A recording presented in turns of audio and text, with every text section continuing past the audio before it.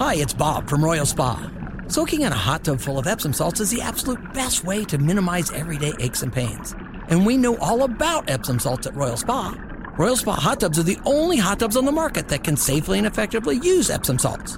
Made right here in Indiana, Royal Spa hot tubs are the highest quality hot tubs on the market. Visit any one of our 3 Indianapolis locations or visit royalspa.com. Ah, Royal Spa. On the Andy Moore Automotive Group hotline, Tony East staked out at Forbes Sports, WTHR.com, Locked On Pacers, SI Pacers, nearly everything. Did I see that you got engaged too? You did see. Holy crap. Yeah. Congratulations on that. Hey, thank you. First time talking about it on the radio. So, is it really? Good interview skills, I guess, yeah. Breaking the seal on that. So how lengthy was the relationship where you thought, well, this past weekend was the time? Goodness, JMV. Too long is the answer. So the time was right. I was happy that we got to do it in Brooklyn. It was awesome. And, it was a fantastic Sunday day. And the smoke cleared away in New York, which was wonderful. It was perfect. It is never too long. Never. One of these days, I don't know, maybe 10 years down the road, if I'm not dead, Tony, we'll revisit this at some point, and then you'll go, you know what? Maybe you're right. If I get a phone call from you, I'll be sweating before I even pick up the phone on Thursday. No doubt about it. Hey, you know what? And congratulations on that, by the way, too. Did we kind of see? I thought I really enjoyed it. There was zero shot-making ability last night for the most part. It was like we were transported back to the 1990s of the NBA last night. That felt good to me. How about you? Yeah, it was pretty cool. The Heat only hit, I think, 96 points in one game the whole series, right? Like, it was a really grinded-out, slower-paced series that was reflective of some older times of the NBA. Now, here's the thing. Last night, specifically at times, JMV, it felt like a college game, right? There was some ugly shooting last night. There was. But in general, that series, the way it was, you had to really work for your points. Dudes were fighting. Some guys like Kyle Lowry were flying all over the place for some reason. It was really fun. It was really physical. And I love that the refs let it happen last night and let it be a physical game. Didn't call any fouls. It was a really great end to a finals, even though the shot making was pretty gross at times. I love making fun of the best in the world, the NBA officials. Love making fun of them. But last night, I mean, even with the foobar that was that whole Jimmy Butler call, the leg out, and don't get me started. I mean, but again, I don't. How do they pick and choose somebody like Butler getting away with that? Because that's his repertoire. I mean, all of that is he gets all of those calls. I was just shocked that it went to review and it was upheld, but it should surprise nobody. My man just will dribble into somebody, crash into him, and get a foul call. It's amazing. That was ridiculous. Like, they tried to get rid of that leg kick crap too, and he swung his leg from like nearly out of bounds to inside the arc. Like, what the heck is Aaron Gordon supposed to do if he can't just run along the 3-point line? That made me mad, and I'm glad that we're only going to talk about it for this one question because the Nuggets won, and it doesn't end up mattering. Well, it's a footnote in history. And I hate reviews. Like, I just think they're so long, and just like, especially with 3 minutes left in the NBA Finals, it's just dragging from the game. I was just so frustrated with all that. But it doesn't matter that much, right? The Griff King, Kyle Lowry, had one in the second quarter where he just held the ball in the corner and faked like 3 threes in a row. He was never shooting. He just wanted to get fouled. And lo and behold, he got fouled, right? Sometimes it pays off, but if you were thinking this way, one could, I think, come up with the theory that maybe the NBA was trying to craft a little bit of an ending there. That's kind of what it felt. If one felt like that, they've had that theory before, I think you could come to that conclusion. Maybe not completely logically, but a little bit of the way there. People will definitely come to that conclusion. I will not comment on such conclusion, but I think many people could, in fact, come to that conclusion. I thought about that for a moment. But with me, and I try to really, Tony, I mentioned this a little bit earlier, I try not to tweet out really stupid things, which is very hard for me because I'm really stupid in general. But and just right before, there was a moment before Jimmy Butler went on, I think it was an 8-point run there in the final minutes of the fourth quarter in that game last night, where I thought, man, it looks like my man's got something else on his mind right now because he was deferring a lot. He really wasn't going at it when clearly it was his team's time of need, and he had done so many times leading up to that. And then I had crafted out a tweet, and I was going to hit send, and I go, no. Let's see what happens here. Let's see what happens if you don't send it. So I didn't send it. I erased it, and then he went on that like 8-point run for the Heat. Would have made me look incredibly stupid. So sometimes I do have a little bit of the smarts good in terms of not sending something like that out, because at the end, in a bad game for him, he did step up in Jimmy Butler-like moments that we've become accustomed to watching in this postseason. Yeah, he had an interesting game, right? And he said after the game, I'm not hurt. There's no excuses. And, like, if you're going to do it, when your season's over is the time, right? You don't got to face the questions anymore. So I believe him. But what was he, 1 for 12 or something? Like, he was playing terrible until that stretch, and then he had 13 points in just a few minutes to keep him in it. They were ahead for a split second there. I don't know what to make of a lot of his playoffs because in the first round he was the best player by a ton. Like, he got them here for a reason, but just like slowly kind of fell off in the first round, and he had that ankle tweak in the Knicks series, so I thought it could be bugging him, but and he proved it wrong late. And the correct answer, JMV, is never tweet. It just never goes well, right? But it is fun to interact with people. But yeah, he came up late, and I thought for a second after the 3-shot foul that his late heroics could end up being the story of that game just because he figured it all out when it actually mattered. But the Nuggets deserve a ton of credit, man, and great for the Denver faithful to get a title for the first time. Yes, and Mr. Denver, Peyton Manning, which makes everybody around here feel really good. I'm sure a lot of Indy fans were cracking up when they were cutting to the celebrities, and it was Peyton Manning first and then Russell Wilson second. It could not be a bigger cabinet challenge. Yeah, Manning's got one of those promotional gold chains for the finals around his neck, too. I get it all the time, and I have to remind folks that regardless of how much everybody should love him around here to the 100% degree, he was cut here by the owner once upon a time, and that will tend to always be with you, regardless of how nice you have made since that point in time. So, I always have to battle that with Manning because it pisses a lot of people off around here, and just where he lives and where he is right now, and that's the way that it is. As Tony East, he does join us. So give me a timetable here, Tony, on as we put to bed the NBA season. How long will people continue to laud and love and, throw rose petals at the Nuggets before they start taking them to task? And how long before Michael Malone gets canned like everybody else that's won a title before him here? What's the timetable on the Nuggets and their head coach moving forward?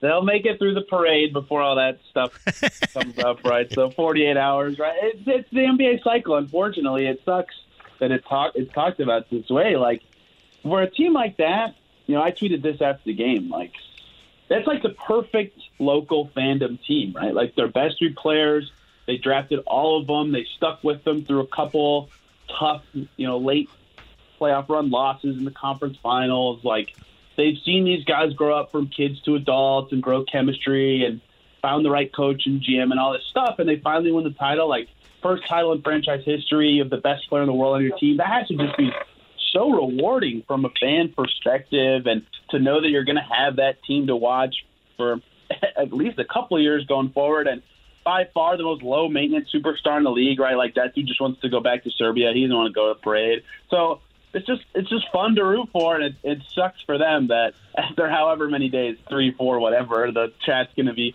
well, how long can they keep this up? What's the next team that – I already saw that on TV today when we were sitting in St. Vincent Center for Pacers draft. I forget what show it was, but it was, who are the threats in the West to catch the Nuggets next year? It's like, they won the title 12 hours ago. Can we talk about the Nuggets for a little bit?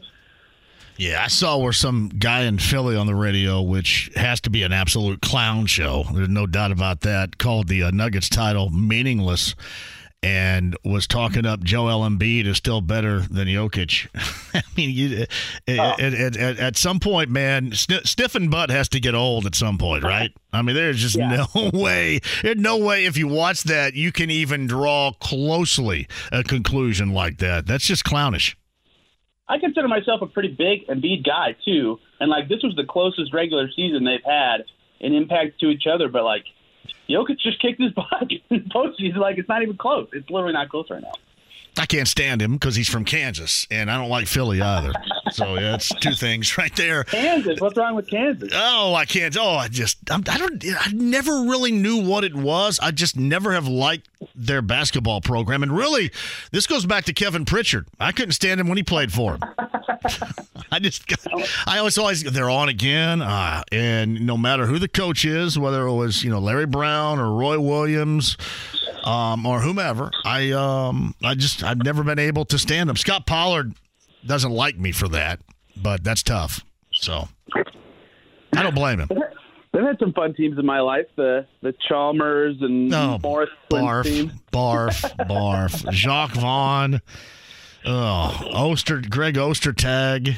I mean, all that crap. I can't stand it. Incredibly successful.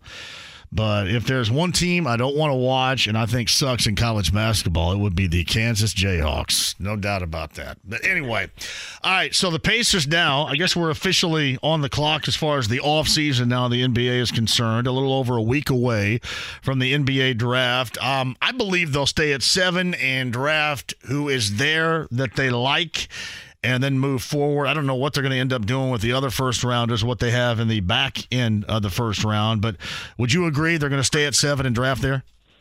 That would be my most likely prediction. I get why they would consider moving up, I suppose, if they really love one of the wings that's higher up there. But it seems like given their asset situation, their roster situation, and the fact that all these guys in the tier of players that they could be selecting from really could be great positional fits.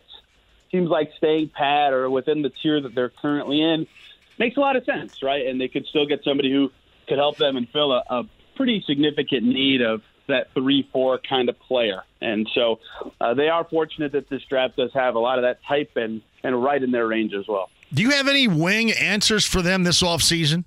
What you believe to be the best answer for them, whether it's an already established player, somebody they're drafting? Do you have one wing that you think, wow, this certainly could be done here, and this is what would make them better the moment they made it happen? And draft-wise, the two guys that everybody's going to point to forever and ever are going to be Jarris Walker and Taylor Hendricks. Both look like they're going to be size defenders who can do just enough on offense to give you what you need, but also still be, huge fits with Tyrese Halliburton. I mean, all you really need from guys playing with Halliburton is just finish plays, make some threes, right? It sounds so simple. It's not, but that's going to be significant. Those two guys seem like they could do it.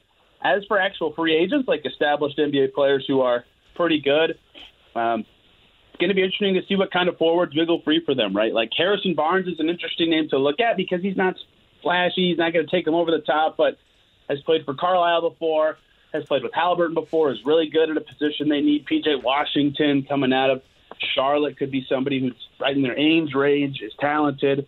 Georges Niang, one of Halliburton's good friends, should wiggle free from Philly this summer. We'll see if they retain him or not. So there's a lot of good fits. The fact that power forward is probably the best group of players this summer, Draymond Green, Jeremy Grant, Porzingis, there's a lot of guys should be good for the Pacers, and just because they need depth at that spot so bad. And some of those names I just said are important. They also at the small forward spot, right? Like Cam Johnson, if they could somehow get him from Brooklyn. There's a lot of pretty good fits. Chris Middleton, Kuzma. There's no slam dunks in terms of age and contract and everything, given where the Pacers are headed. But there are some good fits among those names I just said, and they've got money to blow and a team that wants to get better. So it seems like they could be a fit for any of those guys that are potential looking to move teams. Maybe I missed it. I didn't know if you mentioned him or not. I've heard his name at least knocked around a couple of different times, and you know that there are going to be some changes you expect in Philadelphia. Is Tobias Harris? I mean, he's really expensive, and if I remember correctly, when I'd first heard his name kind of knocked around a little bit, he didn't want to come here years ago. I thought that there was something where he had mentioned, that this was not going to be a spot for him.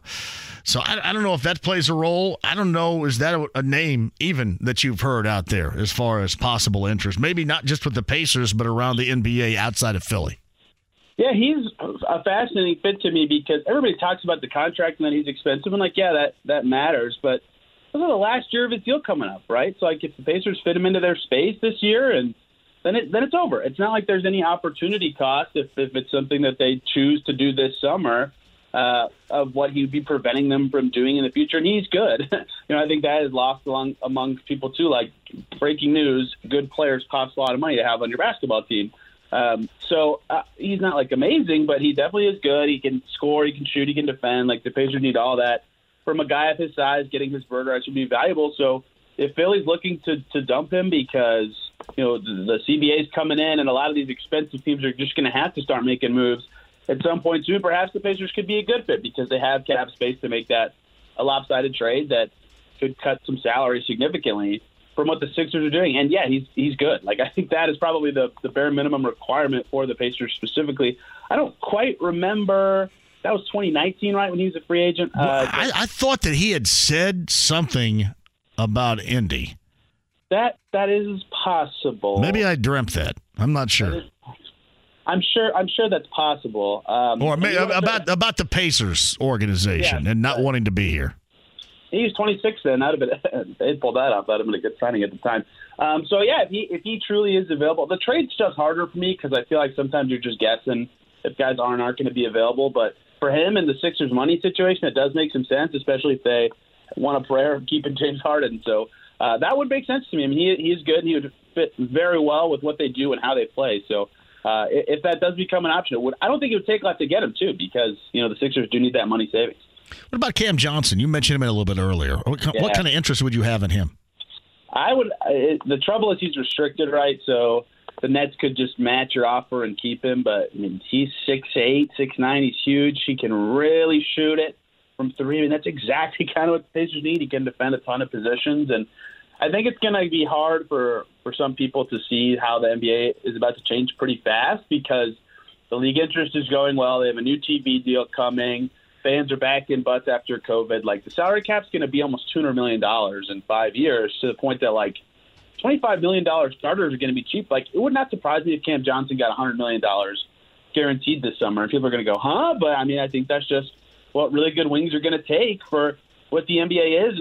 And if the Pacers have to do it to get him, maybe they do it, because 20-something million a year is what it takes to get really high-quality wings on your team these days. I mean, you saw a lot of these forwards last summer flying off the board for about that much. Kyle Kuzma's probably going to get about that much. He's worse than Cam Johnson. Like, if the Pacers could get him, that'd be huge, but it's going to be expensive to do it. And because the Nets could match, it's kind of hard unless Brooklyn's willing to work out something separate. But that doesn't seem like something they'd be interested in, even though he'd be an awesome fit with what the Pacers need. Yeah, I thought about that as well. Any other names that you're thinking about as far as an established player? And then, is there much activity as far as the free agency period at all with Kevin Pritchard and company, or might that go quietly? Can I ask you something? What would you think of Dylan Brooks? What's that? I'm sorry?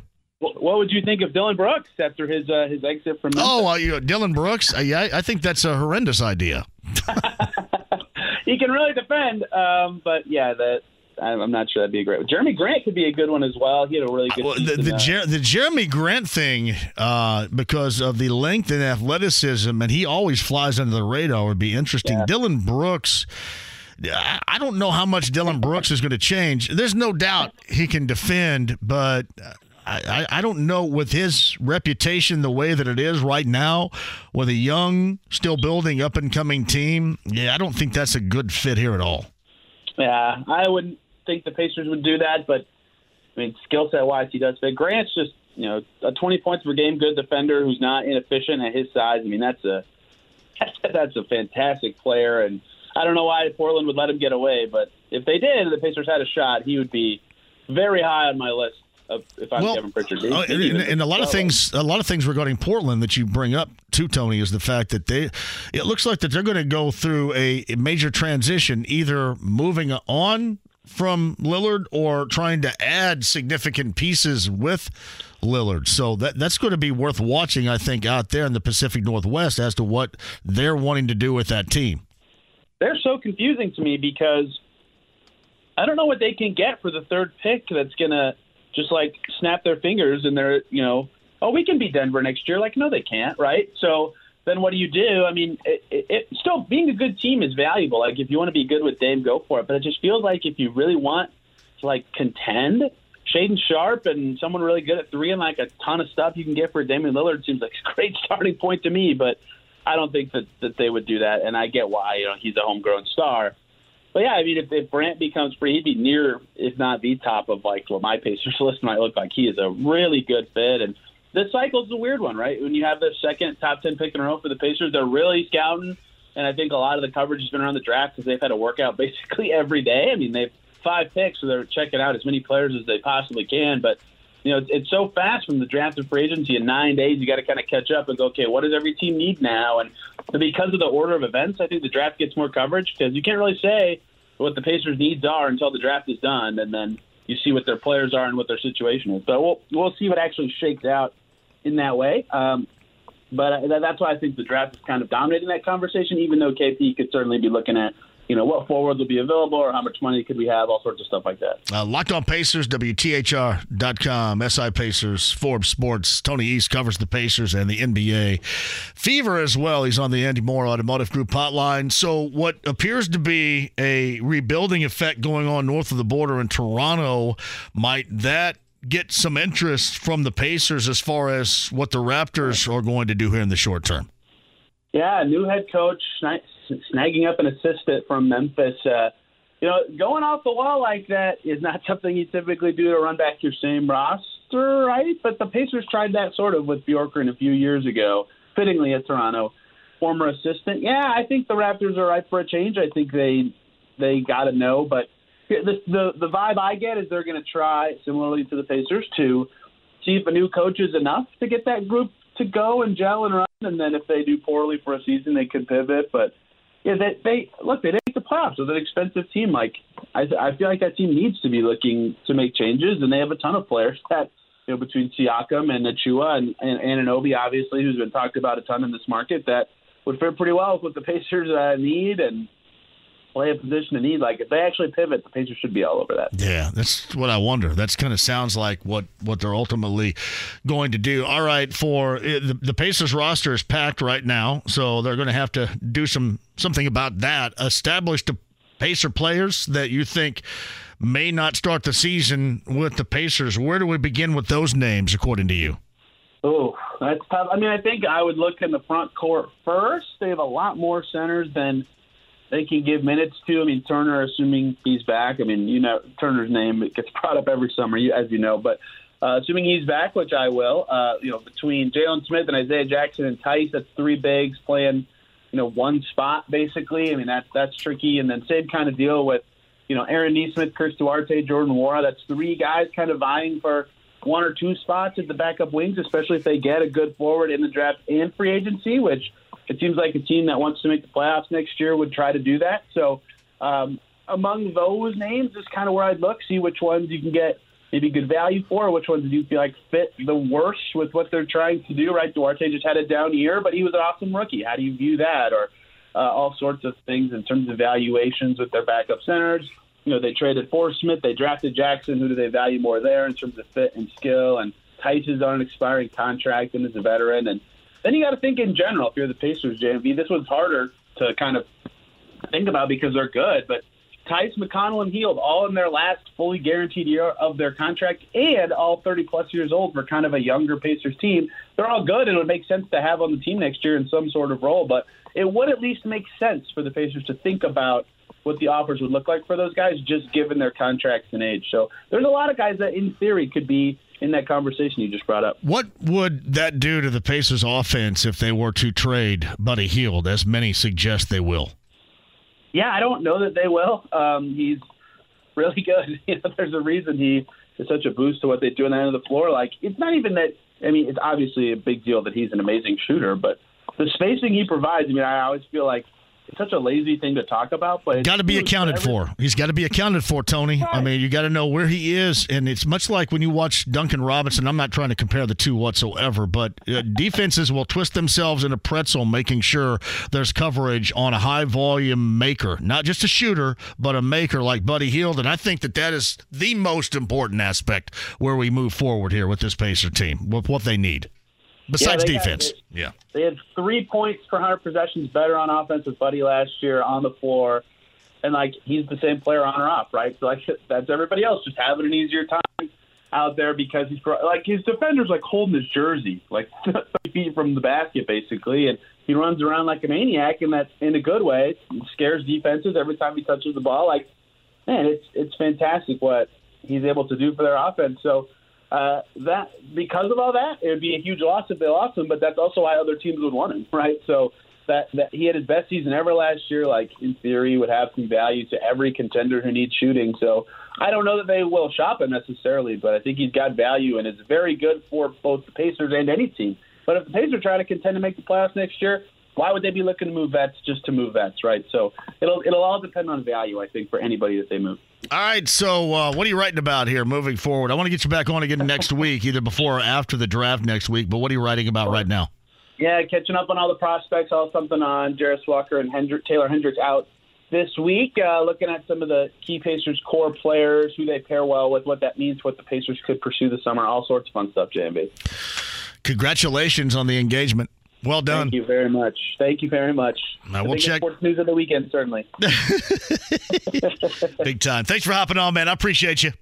Of course. Thank you. It's Tony East right there. A variety of things, including WTHR.com, Forbes Sports, Locked On Pacers, and more. Life is full of things to manage. Your work, your family, your plans, and your treatment. Consider Kesimpta, ofatumumab 20 milligram injection. You can take it yourself from the comfort of home. If you're ready for something different, ask your healthcare provider about Kesimpta and check out the details at kesimpta.com. Brought to you by Novartis Pharmaceuticals Corporation. Welcome back to Dealing Together. First caller? I bought 3 sweaters to get the 4th free. Oh, you got fleeced. Next caller? I traded my old Samsung at AT&T for a new Samsung Galaxy S24 Plus and chose my plan. That's not a bad deal. It is not. Our best smartphone deals. Your choice of plan. Learn how to get the new Samsung Galaxy S24 Plus with Galaxy AI on us with eligible trade-in. AT&T. Connecting changes everything. Offers vary by device. Subject to change. S24 plus 256 gigabyte offer available for a limited time. Terms and restrictions apply. See att.com/Samsung for details. Andy Moore, Automotive Group Hotline, friend of the show. Let's talk at length with the one Bob Kravitz. Bob, welcome to the show. How are you? I'm terrific, man. How are you? Great. The news super sucked yesterday, but knowing you and your level of talent, everything is going to be all right. It's Cruel to Be Kind with Nick Lowe, which is a great song, by the way. It is. But I'm assuming you still want to go at it just as you have over the past 41 years, correct? You know, John, I don't know. I'm 63. I've dealt with a lot of health issues in the last couple of years, as you know. Yeah. And I need to find out here in the next, week or two, whether I'm going to retire completely or continue in some form or fashion. And quite honestly, it's been 48 hours, and I've played some golf since then, and I really don't know what I'm going to do. So if anybody has any great ideas, feel free to forward them on to me. What's the type of, what would you be looking for? What would, like, for example, Bob, turn the table from, wanting to retire and play golf and just enjoy yourself right now at 63 or going back into what you have done at such a high level for 41 years? There are some like Substack, which is a it's self-publishing, I should say. I could do that. I actually did get an offer last night. I won't mention from whom, but I'm going to think about all this. I got some severance. I'm going to enjoy my summer. I'm going to play a lot of really crappy golf. And I'll decide what's next. But it's been a hell of a run, man. I don't feel – it sucks. You never like to be told that you didn't get it done or, whatever. But I think there are opportunities out there for me if I choose to pursue them. Did you know that was coming yesterday? Well, I knew in the morning. I went on Slack, which is kind of our email, and I couldn't get in. And then I tried to get on WordPress to see what kind of numbers I was drawing on my last column, and that was closed. And then I saw a note that they wanted to talk to me at 10:40, and it was an editor and somebody from the human resources side. And I said, well, that's that. And what's happening, John, is, when they started out, they wanted to be like the local newspaper, with a national feel in addition. And what they've decided, they've really changed the business plan, and they want to concentrate on the big stories, the big markets, the Golden States, the LAs, the Chicagos, the New Yorks, and really Indianapolis just didn't draw the numbers that they would have hoped. So, not blaming Indianapolis. This is my home. I love this place, but it just doesn't have the kind of cachet that the New Yorks and the Chicagos and the LAs have. So they made a decision, and I've just got no choice but to live with it, right? It's Bob Kravitz who joins us. I hate it that you basically pieced it together before you were told. That sucks. Yeah, and then there was also a note from the top editor from the New York Times saying we're going to get rid of 4% or 5% of the editorial staff, and I'm not good at math, but I can put together 2 and 2. Do you like doing this as much as you have at 63? Or you feel like you need to give me some reasons as to why things have changed for you with that in mind? Well, I think if I'm being totally honest, I used to have a hell of a fastball. I was Nolan Ryan. And as time wore on and you get to a certain age and you've been doing it for a certain number of years and you have the heart problems that I've had, you kind of lose your edge a little bit. And I don't think I think I did some good work for The Athletic. Do I feel like it was my best work? Not necessarily. I think my best work was at the Indianapolis Star and to a certain degree Channel 13. But the last couple of years, if I'm being totally honest about it and forthright, it's been a little tougher. Because you just don't have the enthusiasm for it that you once did. And I think, it's funny, when I was a younger writer, I would see older writers who were just kind of, just kind of hanging in there and not doing their best work. And I said, I'll never be like that. And you know what? You get to 63 and quadruple bypass and all the other BS that I've had to deal with. And you get to that age and you're just not as enthused about what you do. So I'm not saying that there's a good reason why they got rid of me. I mean, my metrics were very, very good. But it just, they're making a business decision, and I just have to live with it and, move on from there. He is Bob Kravitz with us via the Andy Moore Automotive Group hotline. I think a lot of it, too, is you get to a point where, I mean, like you talk about, your fastball and, being educated with an opinion and a column and a piece, and now so much of that gets lost in the shuffle of everybody out there trying to make a name by screaming and yelling about everything else. That makes it even more difficult. I mean, it dilutes everything, journalism and then some. You have to what's the word I'm looking for? You have to resist the temptation to scream and yell like a madman.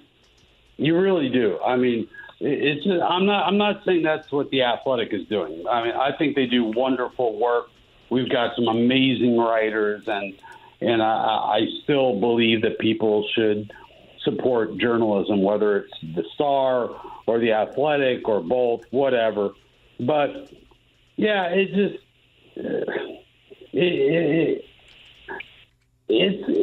a tough time, but I'll deal with it. I'll move on. Whether I'll continue to work, I don't know. I'll get some answers here in the next week or two. But journalism has changed a lot, man. Yeah. And whether I was guilty of becoming that old fart, I don't know. I really don't know. But I know my numbers were good, so I'm not gonna beat myself up about it. Well, don't, because there's absolutely no need to. That with 41 years, and you look at those that you have competed against, those that are your colleagues, I mean, those that are esteemed around the nation, those that are well known around the nation in journalism, in TV, in radio, in print, that have responded and reached out to you has been amazing. And I think, to me, that's, if I'm you, that's all I need to know about how, some of the foremost in what you have done over 41 years, believe you to be in that type of company. I mean, nothing else really needs to be said after that. Well, it's been admittedly very gratifying. I talked to Rick Carlisle this morning. I've heard from Tom Telesco, who used to be here in Indy. I've heard from Pritchard, from Chris Ballard. I mean, I've heard from a lot of Tom Crean. God bless Tom Crean. He wrote a tweet ripping the Athletic for letting me go. Yeah. So I appreciate that, but it's not necessary. But yeah, it's been very gratifying to see the reaction, and I'm humbled by it. But now I got to figure out how I'm going to pay for stuff.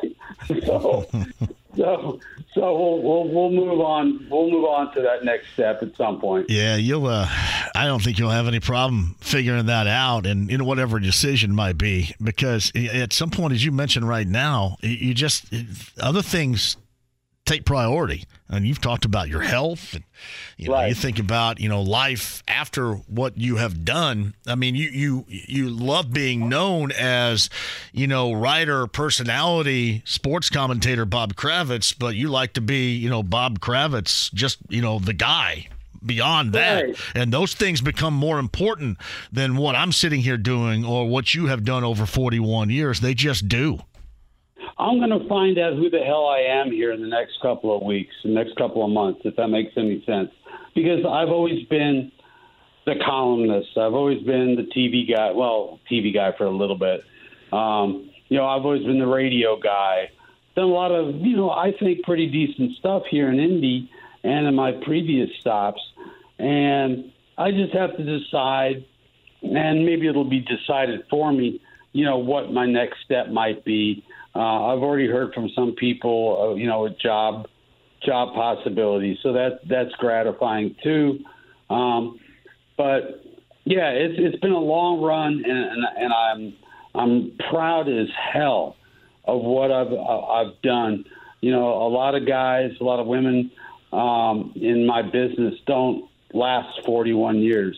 So if this is the end of the road for me, I'm perfectly satisfied with what I've done in the business. I think, a lot of people, they get in trouble. They say the wrong thing. They get on the wrong side of management. I don't think I've done that.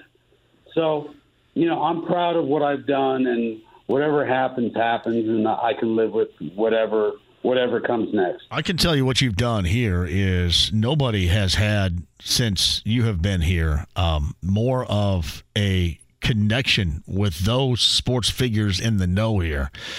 I mean, I know how quickly Peyton Manning responds to something that you email him. I know, your relationship with Kevin Pritchard, obviously with the Colts, whether it's, Jim Irsay or now it's Chris Ballard. Nobody has had the ear of those decision makers in sports around here over the past, whatever it's been, 23 years here, like you have. I'm not trying to blow smoke up your rear end. That's just the absolute truth. Feel free. I'll tell you what, okay. I know what kind of smoke it might be, but yes, I'm not doing that for a reason, because that is the absolute truth.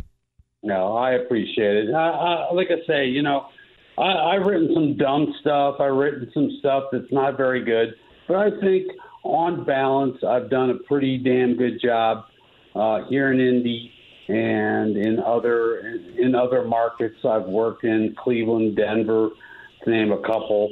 And, to do it for 41 years, it's just hard. I mean, writing, I'm lucky. Writing for me comes relatively easy, but writing well is hard. And the idea of, I was watching the basketball game last night and I was thinking, maybe I don't have to write about this anymore. And there's a certain freedom in that. I love sports. This is what I've always wanted to do.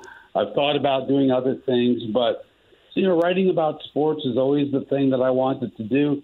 And I got to live out my dream for 41 damn years. So it's not the worst thing in the world. Just got to figure out, how we're going to pay the rent, how we're going to pay the mortgage. That's all. You know what? I will say this too, and I rarely have been on vacation, but the times I've been on vacation, it's a feel good when you don't feel compelled to have to watch something for the sake of being educated to speak on behalf regarding what you watched, or write in your case about it the next day.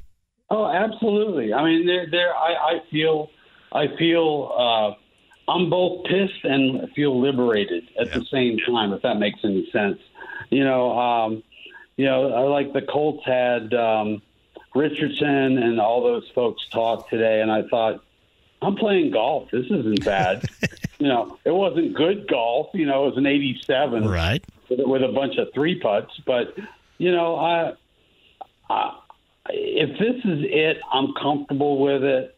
If it's not, I'll just keep hammering away. And I still think I have a voice. I still think I have something to say. And if people still want to consume what I produce, then that's great. If not, I'll just walk off into the sunset. It's Bob Kravitz, kind enough to join us via the Andy Moore Automotive Group hotline. I have always said this, and I've said this a number of times. I thought you had the scoop of all scoops regarding Deflategate, and anybody would love to have had that. Is that your greatest scoop of all time? Yeah, it's funny. I mean, I'm a columnist, which you know, and to me, writing a really good, smart, funny column is what I do and what I care most about. I've broken some stories along the way, but I've never really tried hard to break those stories. And if I'm being totally honest, which apparently I am today, that fell in my lap. That somebody called me, and then I went and got it confirmed by a second source. But yeah, for God's sake, I was on CNN with Anderson Cooper. Yeah. That's a scoop. It's the scoop of all scoops, right there. So it is. It was a pretty good one, man. It was a pretty good one. But I heard you talking earlier. I was coming back from golf. I'd say the only scoop that's close is Schefter, who I know you love. Adam breaking the story that Andrew Luck was retiring. That was a pretty big one too. No, well, I mean, I'm saying in terms of scoops around here. There's no contest, because I mean, the longevity of that story, as ridiculous as it is, the longevity of that story tells the story in this case about how important that was to people. Yeah, it was crazy. I mean, I just remember when I got that call that night, I was like, can this possibly be true? But then I started reaching out to people and like, oh, yes, it's very true. And I remember being in the hotel after the game, and I told Calabro, I said, well, here goes nothing. And I tweeted it out, and all hell broke loose. Well, I just and again, as silly as it all, I mean, as the longer that it went with everybody talking about it, the sillier that it got. But I'm gonna tell you that was the biggest deal, and I was always happy for you, whether or not that came in your lap or you worked for it or you didn't. Doesn't matter, man, because that was yours and that will always be yours, and that is pretty cool. It's Bob Kravitz with us. You mentioned a little bit earlier too. You've also written some dumb stuff. At this point in your career, what 41 years? What's the dumbest? The dumbest would have to be in 1990, maybe 5 or 4, something like that. I wrote that the Broncos ought to trade John Elway. That was pretty dumb because they went and won the Super Bowl in 98 and 99, his last 2 years in the NFL. That was up there. I mean, look, if you write as many columns as I've written over the years, and it's got to be hundreds of thousands over the course of 41 years. I haven't done the math, but you're going to write some stuff that's just off the reservation. You're going to write stuff that doesn't make sense. But I think if I can give myself some credit, I think by and large I knew what I was talking about. I never had an agenda, and I think I was honest with people. Whether it was my personal life or whether it was something in sports, I think I've always been honest with people. I remember writing about Tony Dungy being a bit of a hypocrite for deciding to come back, and I caught all kinds of hell for that. But, I don't think you caught hell from Tony himself, though, did you? No, I told Tony before I wrote it. I said, I'm writing this. I want you to know that. Because I respected him a lot. There are things that I have problems with some of Tony's opinions on certain things. But, no, I respect Tony a lot. And I told him what I was writing. And he said, I prayed about it. And this is the decision that I reached. And that's fine. But, no, he did not have a problem with it that I'm aware of. I remember everybody else did, though. Everybody else had a problem with it, and that was regarding his All-Star Dads program, I think. Right? Is that what it was? My problem was that he was part of the All-Pro Dad thing, and it was all about being there for your children. And then he was deciding to come back to Indianapolis while his family was still down in Tampa, and he had been through the worst of the worst to lose a child. So I just thought it was not the right move at the time. What I think is not terribly important, but I felt that I had to share that was my opinion, and I hope I've been honest with people. And I'm talking like I'm in the past tense, and I may very well be. I have no idea, but that's just kind of how I felt about it at the time. Would you write that column today? Hell yes. See, I mean, that goes to show you that you still got the fire going. So I still do. I mean, I still feel like I have some stuff to say, maybe in a different venue, maybe in a different way, but I think I still got some writing left in me. How that's gonna manifest itself, I have no idea at all. It's been 48 hours, and I've just been drinking beer and playing golf.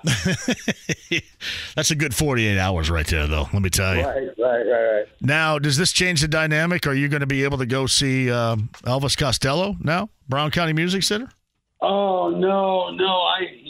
I won this stupid award, oh, yeah, you're going to Winston-Salem. I'm going to Winston-Salem. Well done. Yes. Listen, have you gone?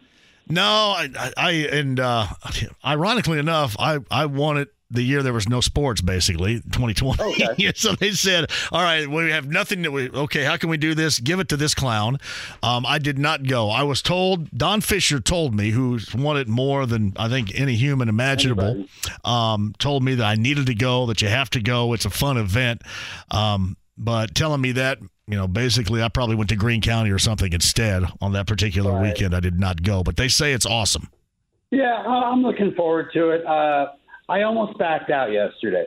I almost backed out because I'm like, I'm a former journalist, and how am I going to be introduced? Bob Kravitz from Indeed.com.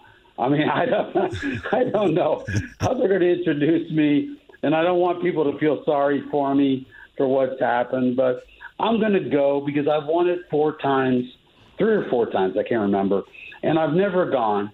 And I just said, what the hell? Let's do it, and maybe work with some college journalists, young journalists, and I'm still very interested in working with younger writers and helping them out. I've been working at Ball State, during the semester, and I find that very gratifying. Is this era's journalism at all recognizable to what you had known, especially you had known back in what I guess many would call your prime, or even when you were first starting out? Yeah, it's a lot different. Like I say, it's hard to resist the temptation to scream. And there's a lot of screamers out there, but there's also a lot of really wonderful writers out there. Like for my place, I think James Boyd's going to do a great job. James is a really good dude. I mean, good, young, good, confident, savvy. And Zach Kiefer is tremendous. Yeah. And you go to our site and, Brendan Quinn and writers like that who are just phenomenal. So, the world of journalism, sports journalism has changed. Like I say, The Athletic, when they started out, they wanted to out-newspaper the newspaper.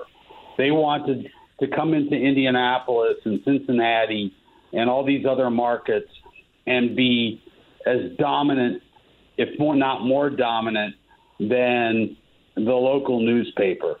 And that has changed. They've changed their strategy. They've changed their marketing plan. They've changed their business plan. And so, it's changed quite a bit. What I have a difficult time with is, it's become so analytically oriented, and I can't add. Yeah. And so I struggle with mathematics too. So yes. So much of it now is analytics, and that's just not something I've ever been comfortable with. So, we move on. All right. Book writing, anything like that? Nothing? No? I don't know. Here's the thing, is that I've been writing straight for really 45, 50 years, going back to high school and IU. And I'm not sure that I want to do a lot more writing right now. I don't have any book ideas. I have to decide here in the next couple of weeks whether I want to continue to do this. I'm sure my financial planner will tell me what I need to do. But I loved every minute of what I was doing. Okay, this is my dream job, and I've had a good run. And look, if this is it, I'm perfectly comfortable with what I've accomplished. If there's more to come, then great. I'm going to find something that I really like to do, and write in the style that I feel comfortable with. Did you hear from Jim Irsay? I have not. I heard from Chris Ballard, which is very nice. Heard from, I think I mentioned Carlisle and a bunch of other people. So the local sports folks have been very, very kind, and I do appreciate it. All right. Book, script, something like that. But we'll figure it out. I got time, man. I know you do more golf. You do, and go to Winston-Salem and have yourself a blast there. Very deserving of that honor too. Buddy. And you're anytime you want to come on and talk with us, we'll obviously keep you on here as much as you want to come on here, because I obviously enjoy you more than you know, man. I appreciate you. I appreciate you, buddy, man. Thank you very much. Yeah, it's Bob Kravitz right there. Thanks, Bob. All right, man. Be well. It's Bob Kravitz on the Andy Moore Automotive Group hotline. Life is full of things to manage. Your work, your family, your plans, and your treatment. Consider Kesimpta, ofatumumab 20 milligram injection. You can take it yourself from the comfort of home. If you're ready for something different, ask your healthcare provider about Kesimpta and check out the details at Kesimpta.com. Brought to you by Novartis Pharmaceuticals Corporation.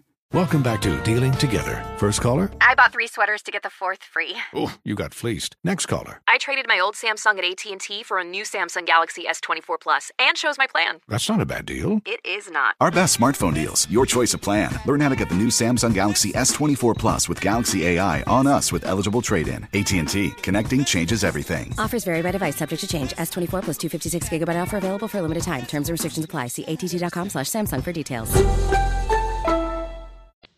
On the Andy Moore Automotive Group hotline, covering a lot right now. The spring sports are coming to a close.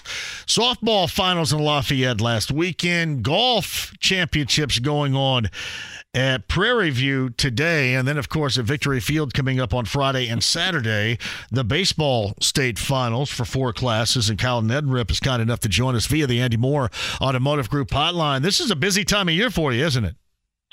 Yeah, Indiana All-Stars last week, and then I'm out at state golf today, and it was a very bizarre kind of a windy fall day. It felt like we had it felt like October, like I should be going home to watch college football later. But it was, compared to last year, I think it was 98 both days last year, and it was I know I was drenched in sweat, so I had a sweatshirt on. It was weird. It was very strange, but great day of golf. Aiden Gutierrez from Valpo won the championship last year. He's 5 under and tied with Jacob Modleski from Guerin for first. And then the team race, Guerin, the defending team champs, up by 2 on Westfield. So that should be a really good race again. Those 2 went down to the wire last year. Should probably happen again coming tomorrow. So really, really good golf. It's amazing how many really good golfers we have in Indiana. It's shapes up to be a really fun day tomorrow. It's Kyle Neddenrip with us. I had mentioned this, I think, to you a little bit earlier, too, regarding just a spectacular spring sports season. And I think I brought it up in terms of softball and individually.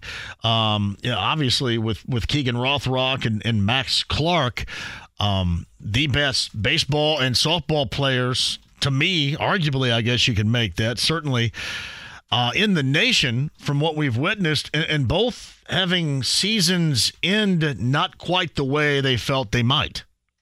Yeah, so I think that even speaks to probably the depth of the talent in both sports. And it was kind of a fluky, not a fluky thing, but just, that softball game looked like could have gone either way, certainly, and Rothrock more than did enough in her career, to lead that Roncalli team. Max, it's hard in baseball. It's not a one. He's not out there pitching every day, or you can't really feed him the ball like you can in football or basketball. So baseball's a little different that way.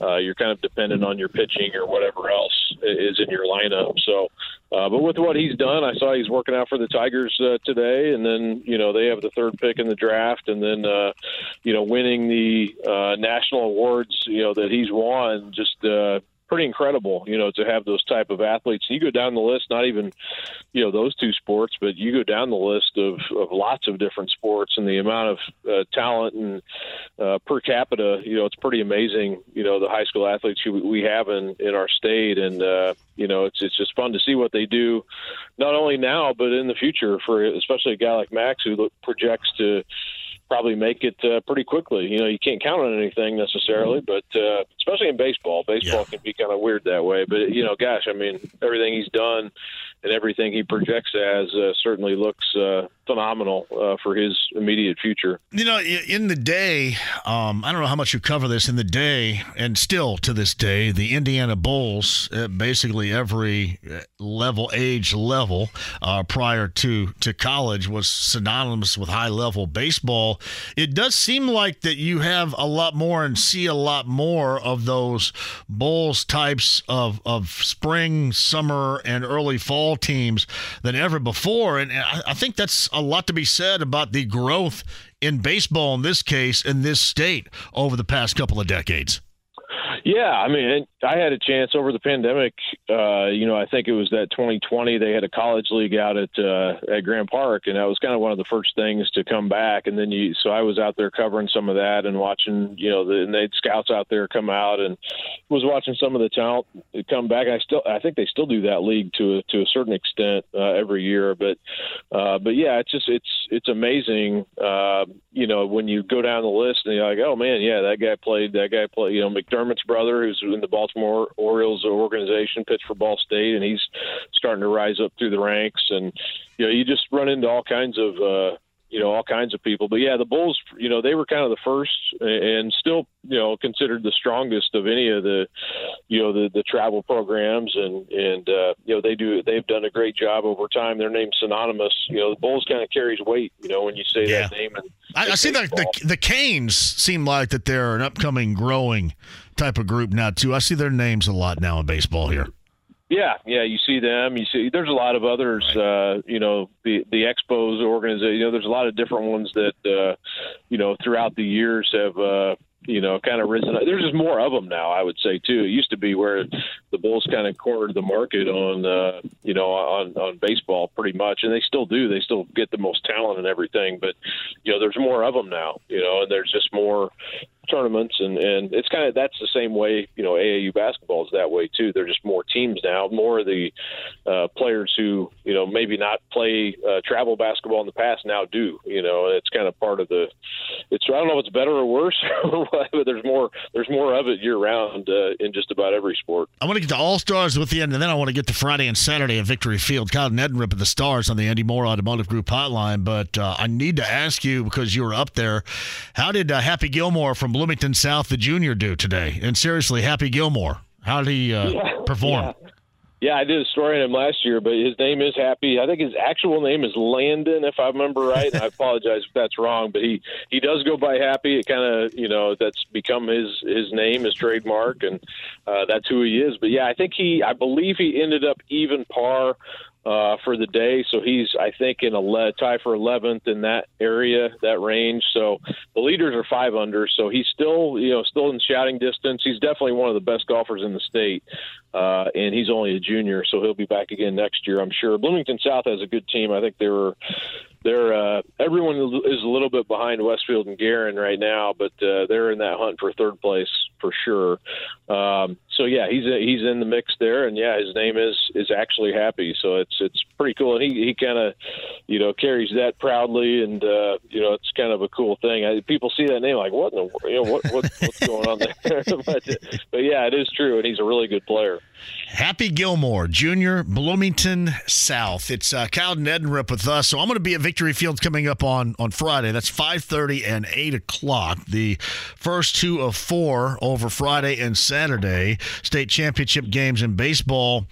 I don't know if I had ever heard of the team playing locally, Covenant Christian, at 5:30, and that's Illiana Christian. Is that up in the armpit, Northwest Indiana?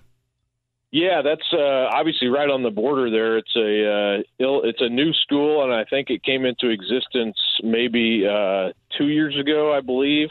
And it's been a program that obviously relatively new and has had early success. So another one of the schools that kind of comes into the IHSA and immediately has enjoyed some success. So yeah, I want to say they won the semi-state last year as well. So obviously came into the IHSA with some talented players. But and yeah, Covenant Christian, obviously they've been around for a while and have had a lot of success here locally with their baseball program and other sports too. Man, they've been, they won football. I believe that was the pandemic year of 2020, that fall. So, but yeah, boys basketball, girls basketball, they've had some serious talent there on the west side. So should be a good opportunity for them to try to grab one in baseball as well. Now, also on Friday at Silver Creek and Duran at 8 o'clock. And then on Saturday, You got Lafayette Central Catholic, which is often there, and Bar Reeve had a fantastic performance, I think, against Shakamak, right? Shakamak is one of the better teams, especially in single-class baseball, historically in the state of Indiana. Bar Reeve, though, best them, so they're in the state championship game at 4:30 coming up against Lafayette Central Catholic on Saturday afternoon. Yeah, it should be another good one. And, of course, those are names, Bar Reeve you kind of associate with basketball, but obviously you have a lot of talented athletes in their school. And yeah, Shakamak, I actually went down there and did a story on their baseball program probably 2-3 years ago.